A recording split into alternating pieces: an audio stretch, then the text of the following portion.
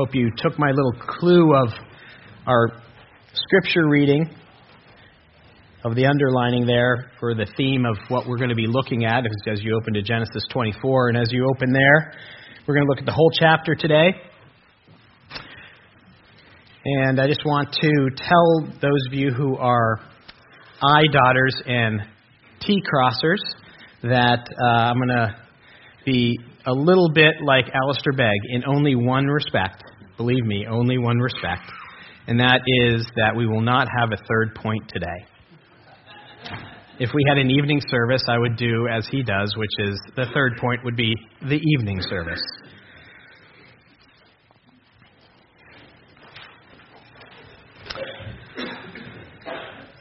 Wilmer McLean. A name that we probably don't know. He was a small farmer in the Shenandoah Valley in 1861. In the spring of that year, two powerful armies met on his property. The Union Army under General McDowell and the Confederate Army under General Beauregard. The bloodiest war in American history began at Bull Run, a creek that ran through McLean's property. McLean was not at all sure why these armies were fighting, but he was quite sure that he did not want them fighting on his property. If he could not change the course of the war, at least he could have absolutely no part of it. So he decided to sell his property and go to where the war would never find him. He chose the most obscure place in the whole country, an old house in the village of Appomattox, Virginia. 4 years later, General Grant, pursuing General Lee through Virginia. In Appomattox, Grant sent a message to Lee asking him to meet him to sign a truce. The place where they signed the truce was Wilmer McLean's living room. Why do stories like that fascinate us? Why are we gripped by that? Why, as I looked out here, do some of our jaws actually open when we realize those things? I think it's because what we call incredible coincidences. You've got to be kidding. In McLean's living room? It started and ended there? Really? What the world calls twists of fate, the Christian calls God's providence. And that's what we have before us today, a fascinating, amazing, gripping story of God's providence.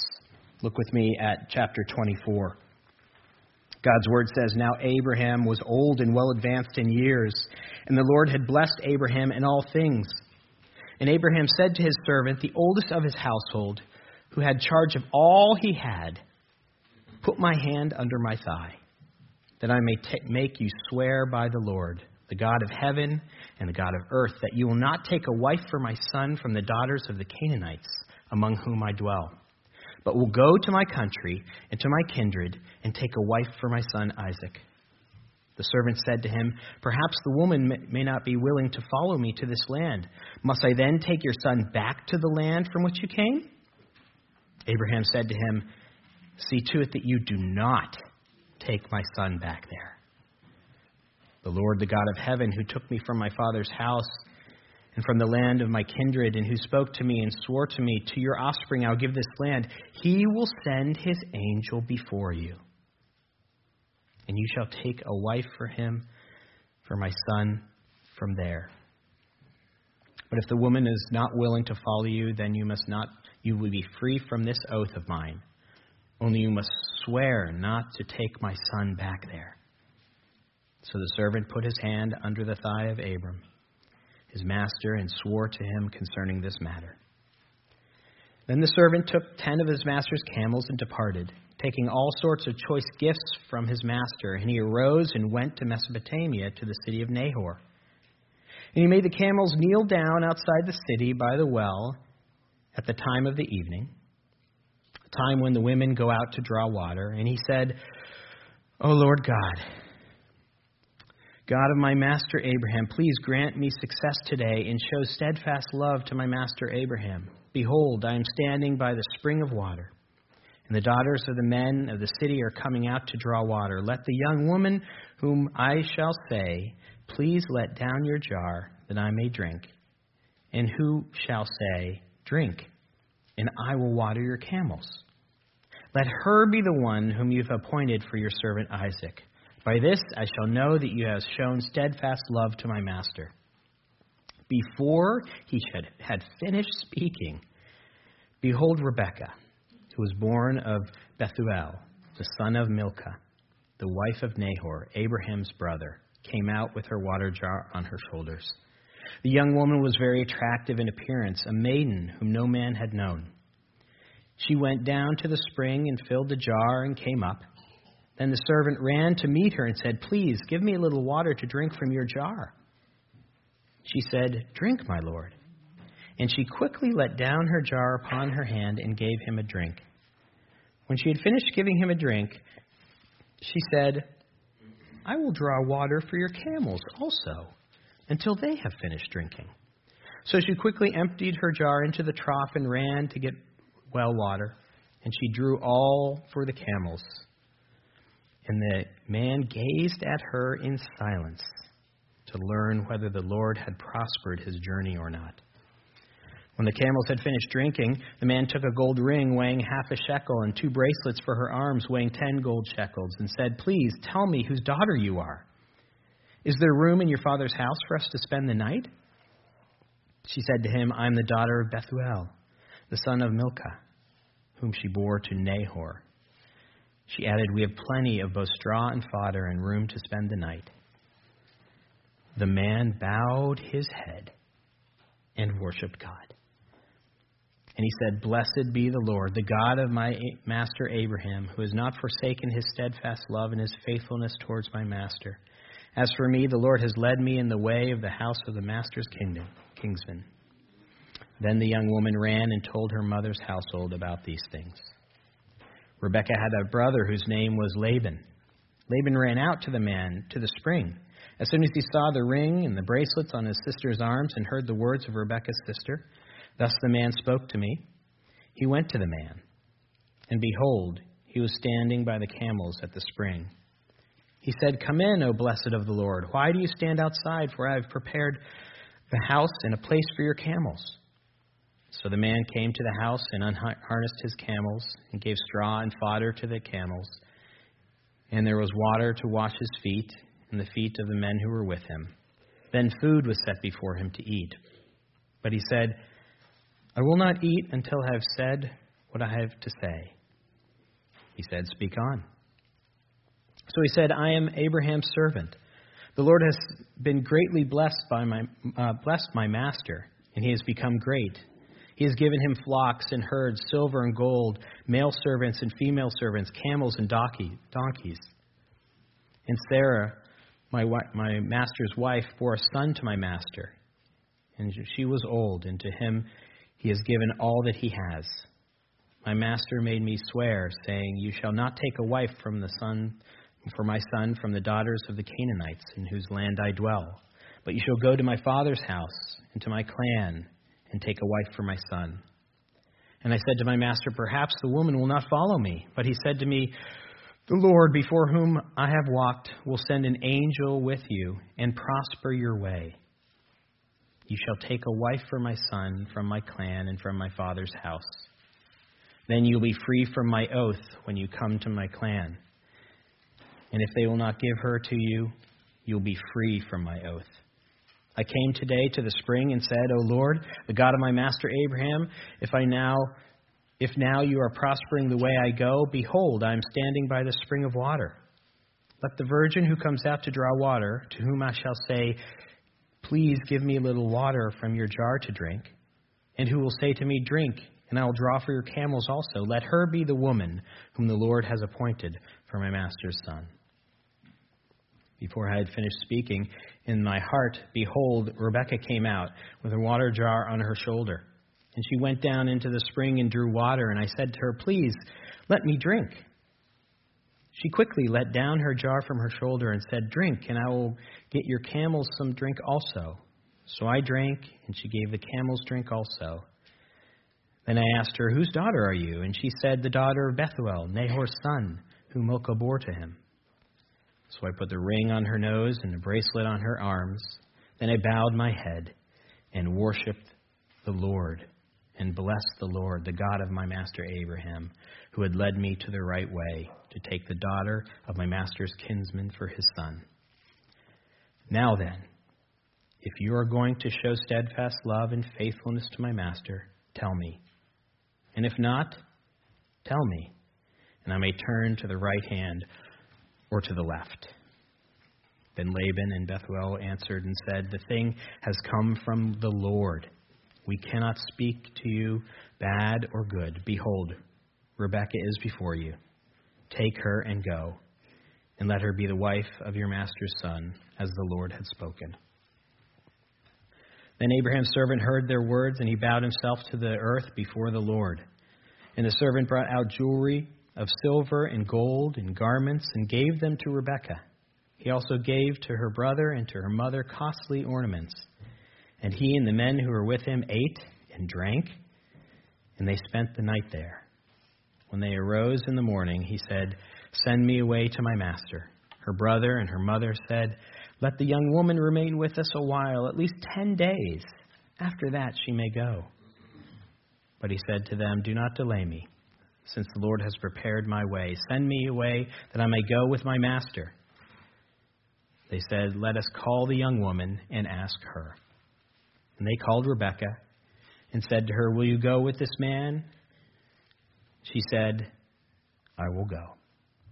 So they sent away Rebekah, their sister, and her nurse, and Abraham's servants and his men. And they blessed Rebekah and said to her, "Our sister, may you become thousands of 10,000s, and may your offspring possess the gate of those who hate him."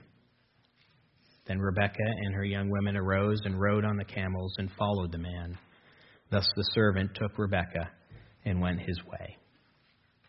Now Isaac had returned from Beer Lathroy and was dwelling in Negev. And Isaac went out to meditate in the field towards evening. He lifted up his eyes and saw, and behold, there were camels coming. And Rebekah lifted up her eyes, and when she saw Isaac, she dismounted from the camel and said to the servant, "Who is that man walking in the field to meet us?" And the servant said, "It is my master." So she took her veil and covered herself. And the servant told Isaac all the things he had done. Then Isaac brought her into the tent of Sarah his mother and took Rebekah, and she became his wife, and he loved her. So Isaac was comforted after his mother's death. Oceans have deep currents called thermohaline circulation. The currents beneath the surface of our oceans circulate the water around the earth. You can't see them. You can't feel them. But they move the earth's oceans. We read a story like this, and we say, how did all this come together so perfectly? This is amazing. I mean, everything seemed to just be timed perfectly. Some even read this story as proof that the Bible is indeed a fiction, a made up, because it's too perfect. We're tempted to get sucked into that type of thinking. We swim in the waters of the world of coincidence and doubt every single day. That's the language of the world. Today, we have to learn a new language. And that language is the providence of God. You have to learn, as brothers and sisters in Christ, that nothing is a coincidence. So what is providence? What is God's providence? It's made up of two Latin words. I'm indebted to Mirus Academy here because I'm learning Latin with my kids. Pro, meaning before or forward, and video, meaning see. So it simply means to see forward. The Heidelberg Catechism, question 27, states God's providence this way. The almighty and everywhere present power of God, where by his hand he still upholds heaven and earth with all creatures, and so governs them that herb and grass, rain and drought, fruit and barren years, meat and drink, health and sickness, riches and poverty, yes, all things come not by chance, but by the fatherly hand of God. Catechism teaches us that the Bible knows nothing of chance. God's hand is the undercurrent of everything that's happening in our life. I think Hebrews 1:3 states it really well, as plainly as anywhere in Scripture. That verse tells us the Son is the radiance of God's glory and the exact representation of his being, sustaining everything by the power of his word. I think that's what Paul was trying to get across to the Ephesian church when he wrote, "In him we were all chosen, having been predestined according to the plan of him who works out everything in conformity with the purpose of his will." I think that's exactly what Jesus was relaying when he said, "Are not two sparrows sold for a penny, yet not one of them will fall to the ground apart from the will of God the Father." I think Vernon McGee, dear sweet Vernon McGee, puts it so well. He says, "Providence is the hand of God in the glove of human events."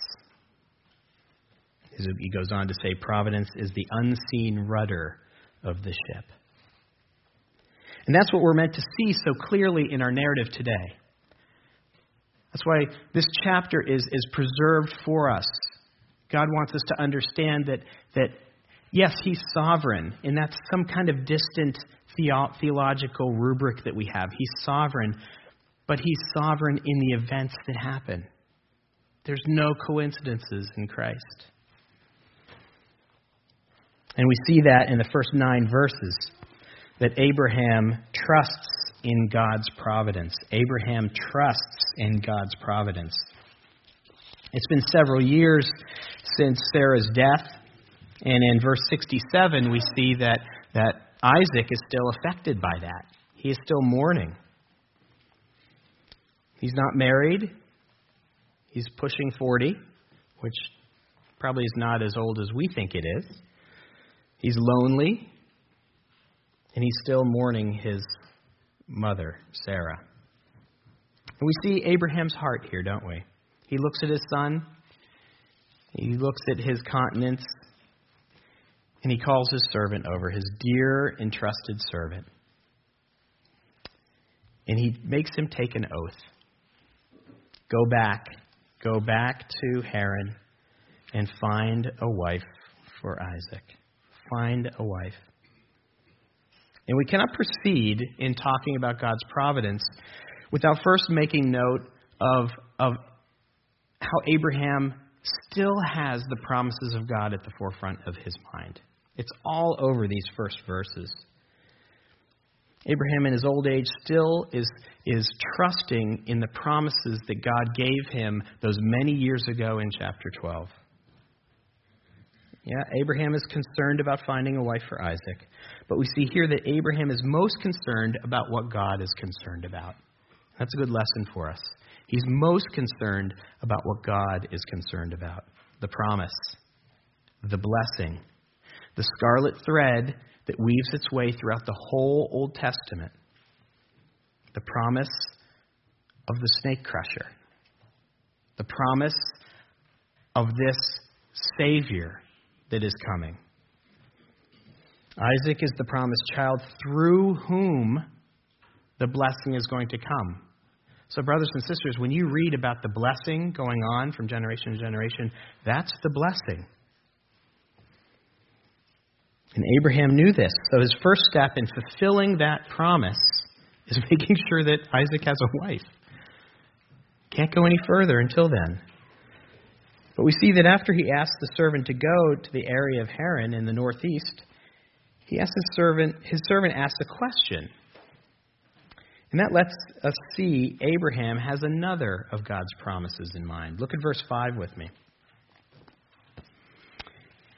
In verse 5, the servant said, "Perhaps the woman may not be willing to follow me to this land. Must I then take your son back to the land from which he came?" And what is Abraham's emphatic answer? He actually says it twice. No. Listen clearly. Do not take Isaac out of this land. Yes, we're still pilgrims. But this is the promised land. You see, Abraham still has that promise on the forefront of his mind.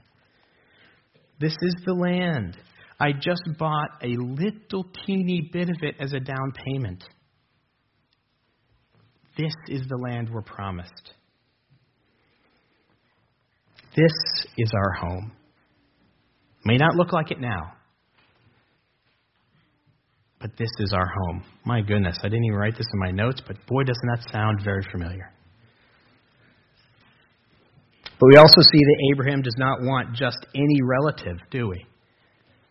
He wants a relative who has the same faith as he does. He has the spiritual purity of his people in mind. Why go all the way back to Haran to get a wife? Well, he says it right there. Don't marry any of the Canaanites. Because Abraham wants Isaac to marry in the faith. In verse 3, Abraham prohibits his servant from allowing Isaac to marry any of the Canaanites. I like how Thatibi and Mali puts it in his sermon on this text. He says, the Bible knows nothing, nada, nil, about the racial prejudices that we have in our minds. The Bible only knows that all are descended from Adam and Eve. There's no prejudice here. In other words, this is not a racial thing that Abraham has in mind at all. We lay that over top. That's eisegesis. What we see here is that Abraham is spiritually motivated.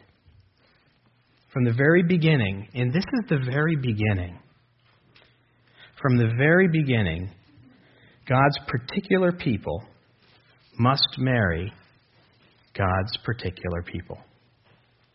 This is the first marriage of God's particular people. And Abraham is saying, don't marry outside the faith. Christians must marry Christians. You know, we read 2 Corinthians 6:14 about being unequally yoked, and we think, boy, that kind of dropped out of the sky. Not at all. It's rooted right back here in Genesis 24, the first marriage. Abraham knew that if Isaac married outside the faith, it would be an unmitigated disaster. I had an email this week from a Christian woman that I know who's getting married in 2 weeks to someone she knows is not a non-Christian. She said that she had prayed about it and that she has peace about it. Her reason for contacting me was to ask what I, quote, think life will be like and how to manage it. It took me a couple days of back and forth in order to talk to this woman. And it was a hard conversation. It was hard to talk truth. I called her, and as gracefully as I could, I told her that she may be at peace with this, but God isn't. That if she is serious about her faith in Christ, her life with this man will become increasingly difficult and separate. That she will never be able to share the deepest, most emotional part of who she is. That she will have to make increasingly difficult decisions as she goes along in life, choosing Christ or not choosing Christ. in that her time, her emotions, her thoughts, and her priorities will be bifurcated, will be pulled in two different directions. See, Abraham knew that this decision was an either-or decision, not a both-and decision. And here I speak to those who might not be married here. That's true of you today, too. As you go along in life, you might become emotionally attached to a man or woman who is not a Christian. I want you to know that deciding to marry that person is an either-or decision you're making, not a both-and. Either you choose your faith in Jesus Christ, or you progressively choose to walk away. So Abraham has faithfulness to Yahweh on his mind and the promises of God on his mind, and he petitions his servant to find Isaac a faithful wife for Isaac. And the servant asks how all this is going to come together. He's asking the same question we are. How is this all going to come together? And Abraham tells him in verse 7. He says, He, God, will send His angel before you so that you can get a wife for my son. See, Abraham is trusting in the providence of God. He's trusting a lot on God being inside the glove of this whole thing. He's trusting that God is already at work, that He's ahead of this, that all this will work out because God is sovereign in all the coincidences that we say. That God's providential undercurrent will bring together His servant with Isaac's future wife. I tend to agree with Tim Keller that all great movies have gospel themes in them. I tend to agree with that. And one of my favorite movies, I've mentioned this before, is The African Queen. It's a great, great movie. I encourage you to watch it and then look for the gospel themes. There's one scene at the end where they have come down this river and they are beached on this mud flat. They have fought their way through the delta. You remember towards the end of the movie, they're hacking through, pulling the boat. Charlie has to get out of the boat and pull the boat. And Rosie's out front hacking through, trying to get to this lake. And they finally end up on this mud flat, beached. They're both resigned to the fact that they're finished, thinking they're about to die. And Charlie has this fever, and he kind of drifts off. And Rosie, the missionary Rosie, is there, and she prays this prayer of resignation of dying. I don't think the director, John Huston, was a Christian. But boy, did he show God's providence. Do you remember in that movie, at that scene, what happens is he draws the camera back, and you see what they cannot, is that they're about 100 yards away from the lake. Remember that scene? Then he does something even more interesting. John Huston pans and does a slow pan upriver, all the way to the headwaters where there's a torrential rain happening.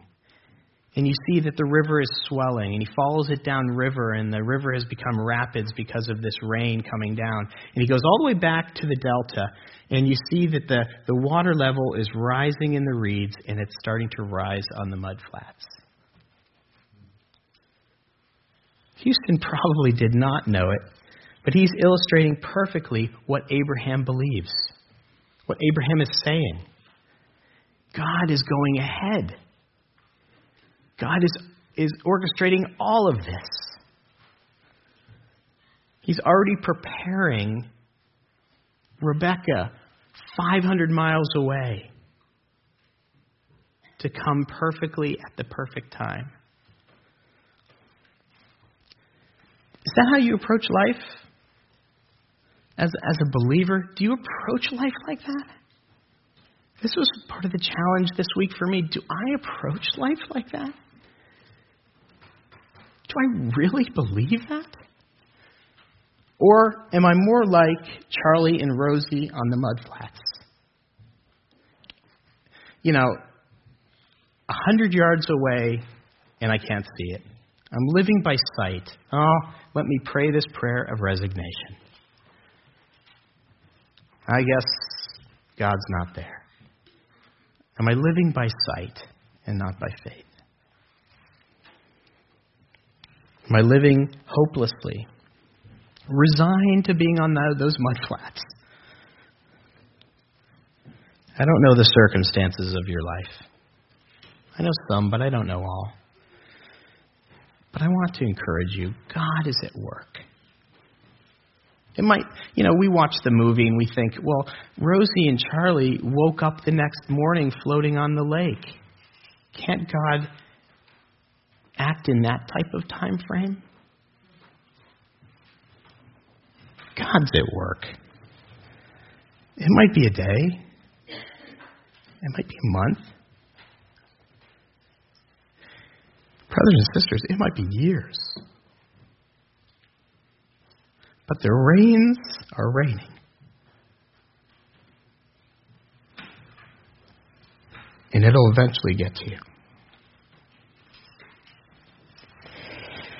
So Abraham trusts in God's providence, but his servant experiences God's providence. And that's what we see in the bulk of our text today. This servant experiencing, bumping into God's providence as he goes along. So the servant in verse 10 packs up these 10 camels and the gifts, the bride price, and he heads to the northeast to Haran, about 500 miles away. And he gets there about 3 or 4 weeks later and comes to the city of Nahor and decides to go to the well outside the city. We could rename that in our text. That's the Starbucks. Okay? He prays a very specific prayer in verses 12, 13, and 14. Did you notice that? Lord, providentially help me identify the woman for Isaac by having me ask for water, and her in response not only give me water, but water my camels. When we read that, we just read right over it. And we go, okay, yeah, there you go. We have no idea what this prayer is really asking. My mother used to say, you're asking for a cloud in a megaphone here. You're asking for a very clear working of God. Let me explain. In the typical ancient Near East, a well was a large hole dug all the way down to the groundwater. Could be very deep. And carved out around the sides are stairs going down. And so women would come out and they would take about a 3-gallon jug and they would walk down the stairs and fill it up and walk up the stairs. A camel would normally drink about 25 gallons of water at a time. Again, Mira's helping me with my math problems here. You do the math. That's 250 gallons of water divided by 3. That's over 80 trips down into the well and back up. Down into the well and back up. That's hours of work. So he is asking for something pretty big, something you cannot miss. He's not asking for, Lord, move that leaf. This is going to take a long, long time. And in verse 21, after Rebekah comes out and she gives him water, she offers to amazingly water the camels. And he sits back, and it says in 21, he watches her. Not for 5 minutes, not for 50 minutes, but for a couple hours, going down, water in the trough, going down, water in the trough. This is an amazing, amazing woman. And he's gazing there, and he's thinking, could this be the one? Is this God working right here? It sure looks like it to me. But there are 3 more godly providences that have to happen. And the first one is is she a relative? I mean, this could be an amazing woman, but she's not related to me. And Abraham told me has to be a relative. And so he goes right over to her and he asks her in verse 22, he gives her gifts. And he asks her and she says, I am the daughter of Bethuel, son of Milcah, born to Nahor. Nahor, chapter 11. That's Abraham's brother. This is a relative. And he is overcome. Did you get that? Again, don't read Scripture dispassionately. He's overcome. Look at his response in verse 26. He instantly bows down and he realizes and gives praise to God. He worships God because of God's providence. Right there on the spot. Brothers and sisters, that is the correct response when you bump into God working in your life so obviously. Just pause and praise God. He acknowledges that this is God. This is not a coincidence. And brothers and sisters, we have to learn to do that. Otherwise, we will, because we swim in the world, we will start thinking, oh, that's a really cool coincidence. Oh, that's a really great happenstance. No, this is God with his hand inside the glove of your life. But everything is not yet all set. There's another providence that is needed. Will the parents let her go? And here we learn a critical principle about God's providence. A critical principle. And here it is. It's hard to interpret God's providence in your own life. If you're note takers, write that down. It's really hard to interpret God's providence in your own life. We need help. That's the reason for the bulk of this chapter, verses 34 through 50. The story, the servant recounts the whole story, doesn't he? Who's he recounting it to? The parents, Laban and Bethuel, right? Talks about Abraham and Isaac, his oath, his prayer, Rebekah's incredible service and answer to that prayer. And then in 49, look what he says. Now then, if you're going to show steadfast love and faithfulness to my master, tell me. If not, tell me, that I may turn to the right hand or to the left. What's he saying there? He's saying, what do you think about these circumstances? He's sitting with the parents, and he's going, here's what happened. What do you think? To put it in modern parlance, he's saying, I think this is a God thing. What do you think?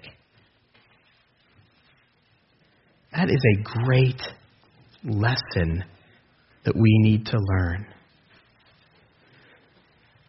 For independent-minded people like ourselves that want to do our own thing, that are constantly thinking about what's best for me, this is a really good lesson for us to learn from this servant. We need to realize that we need others to help us confirm God's providence in our lives.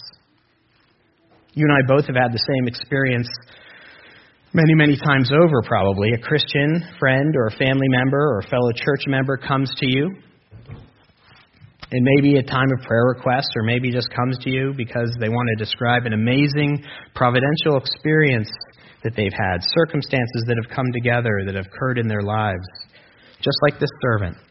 And they tell you how God has worked in their lives, opened doors, answered prayers, etc.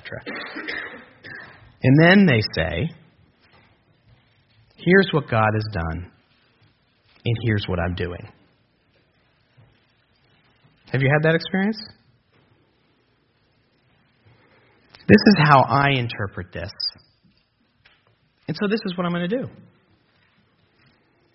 Now rejoice with me.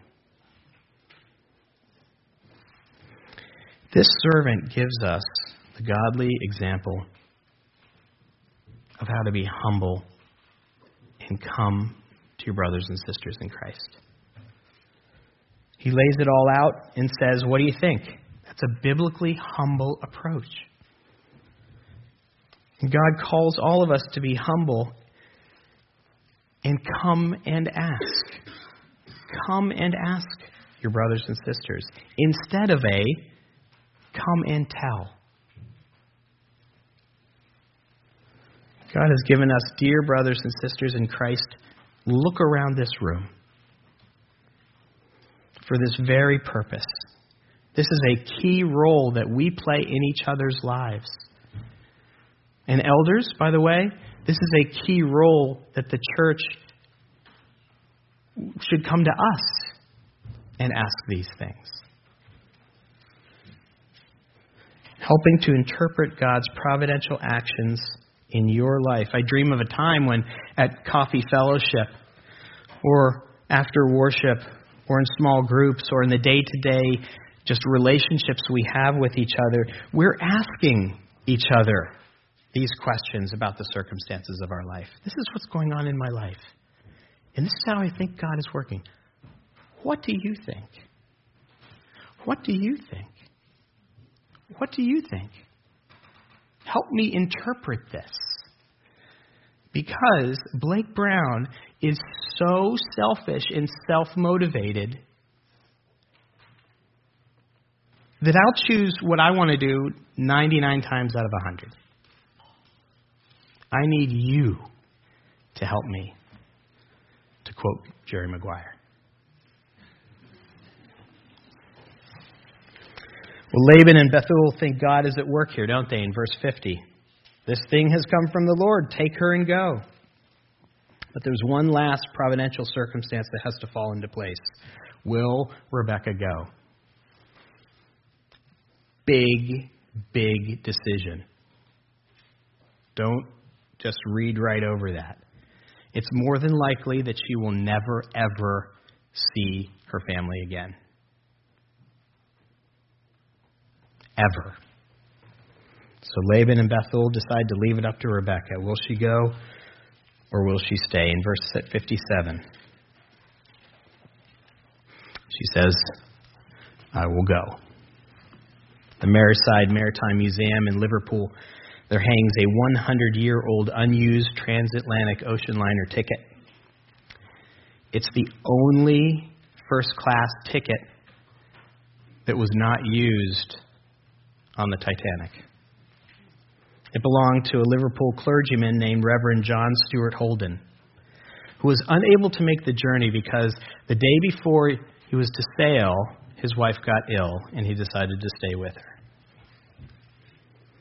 After the ship sank, Holden hung the ticket in a simple cardboard frame, and underneath it wrote Psalm 103:4, Who redeemeth thy life from destruction. Reverend Holden saw the providential hand of God in his wife even getting sick, helping him to stay. And in verse 58, we see the providential hand of God working, allowing, softening Rebekah's heart to be able to say, Elek. One word in Hebrew, Elek, I will go. One word. With one word, she forsakes her whole family to go with a stranger that she met hours before to a land she doesn't know, to marry a man she has no idea who it is. She agrees to become Isaac's bride right there. Now, certainly the main point of coming together of Isaac and Rebekah is God's great providence. But I want you to see something else in this story, too. As we read and reread, we cannot help but see that there is a pattern here. There is a type here of how we become the bride of Christ. You see, Isaac went through his experience of his sacrifice and resurrection in chapter 2 before Rebekah even knew who he was. Then the faithful servant left home to find her when she was still ignorant of Isaac's even existence. Didn't even know he existed. When the servant finds her, he initiates contact and then asks, will you go? Will you go? As Donald Barnhouse wrote, she was thought of before she knew it and was chosen when she did not even know the existence of her bridegroom. This is the experience of everyone sitting here who claims Christ. You had no idea before you heard of Christ that he lived the perfect life on your behalf, that he did something that you can never do. You had no idea that Jesus actually said, take me instead of Blake. I will take Blake's penalty. I didn't know him before. He did all this way before my even existence. And he rose from the dead before I even knew the name of Jesus. And he sent his Holy Spirit to seek me. And if you're a Christian, he sent his Holy Spirit to seek you and make initial contact with you, not for himself, but for his master, Jesus. And then he asks a simple thing. Will you come? Same question. We all come to that exact point in our life when the gospel is preached and the hand is extended and said, will you come?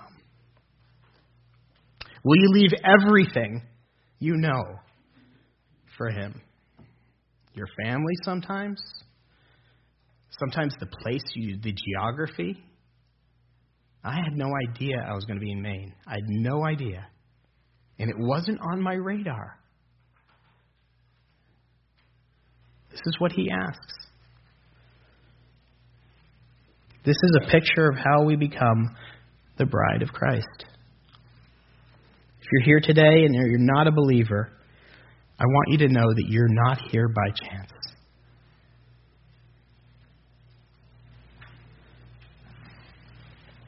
God wanted you here. He guided you here providentially.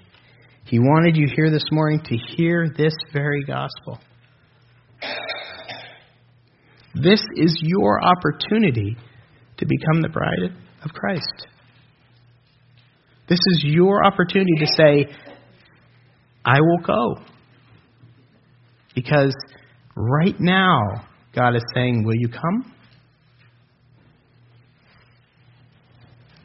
This is your opportunity to repent of your sins, to ask forgiveness, and to receive from Christ the forgiveness, love, peace, and hope of eternal life that is only found in Jesus. Now, if you're sitting here today and you are a Christian, you have said, Issac, I will come. This table is a way for you to say, Yashav, I will remain. This table is for those of us who have put our faith in Jesus Christ. And by so taking the bread and by so taking the juice, we're saying, I pledge to remain. I've already come, but I'm not going anywhere. I'm staying. This is you re-covenanting with your God.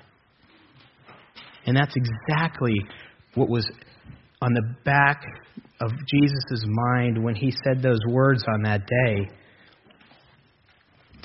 This is my body, broken for you.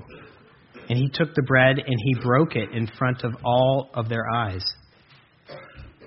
And he said, you deserve this, but I will take it on your behalf. That's what we're proclaiming as Christians, aren't we, at a very basic level? I deserve death. But praise God for Christ. Praise God for Christ. He has done it on my behalf. I invite the elders to come up as we serve his body and proclaim again his victory.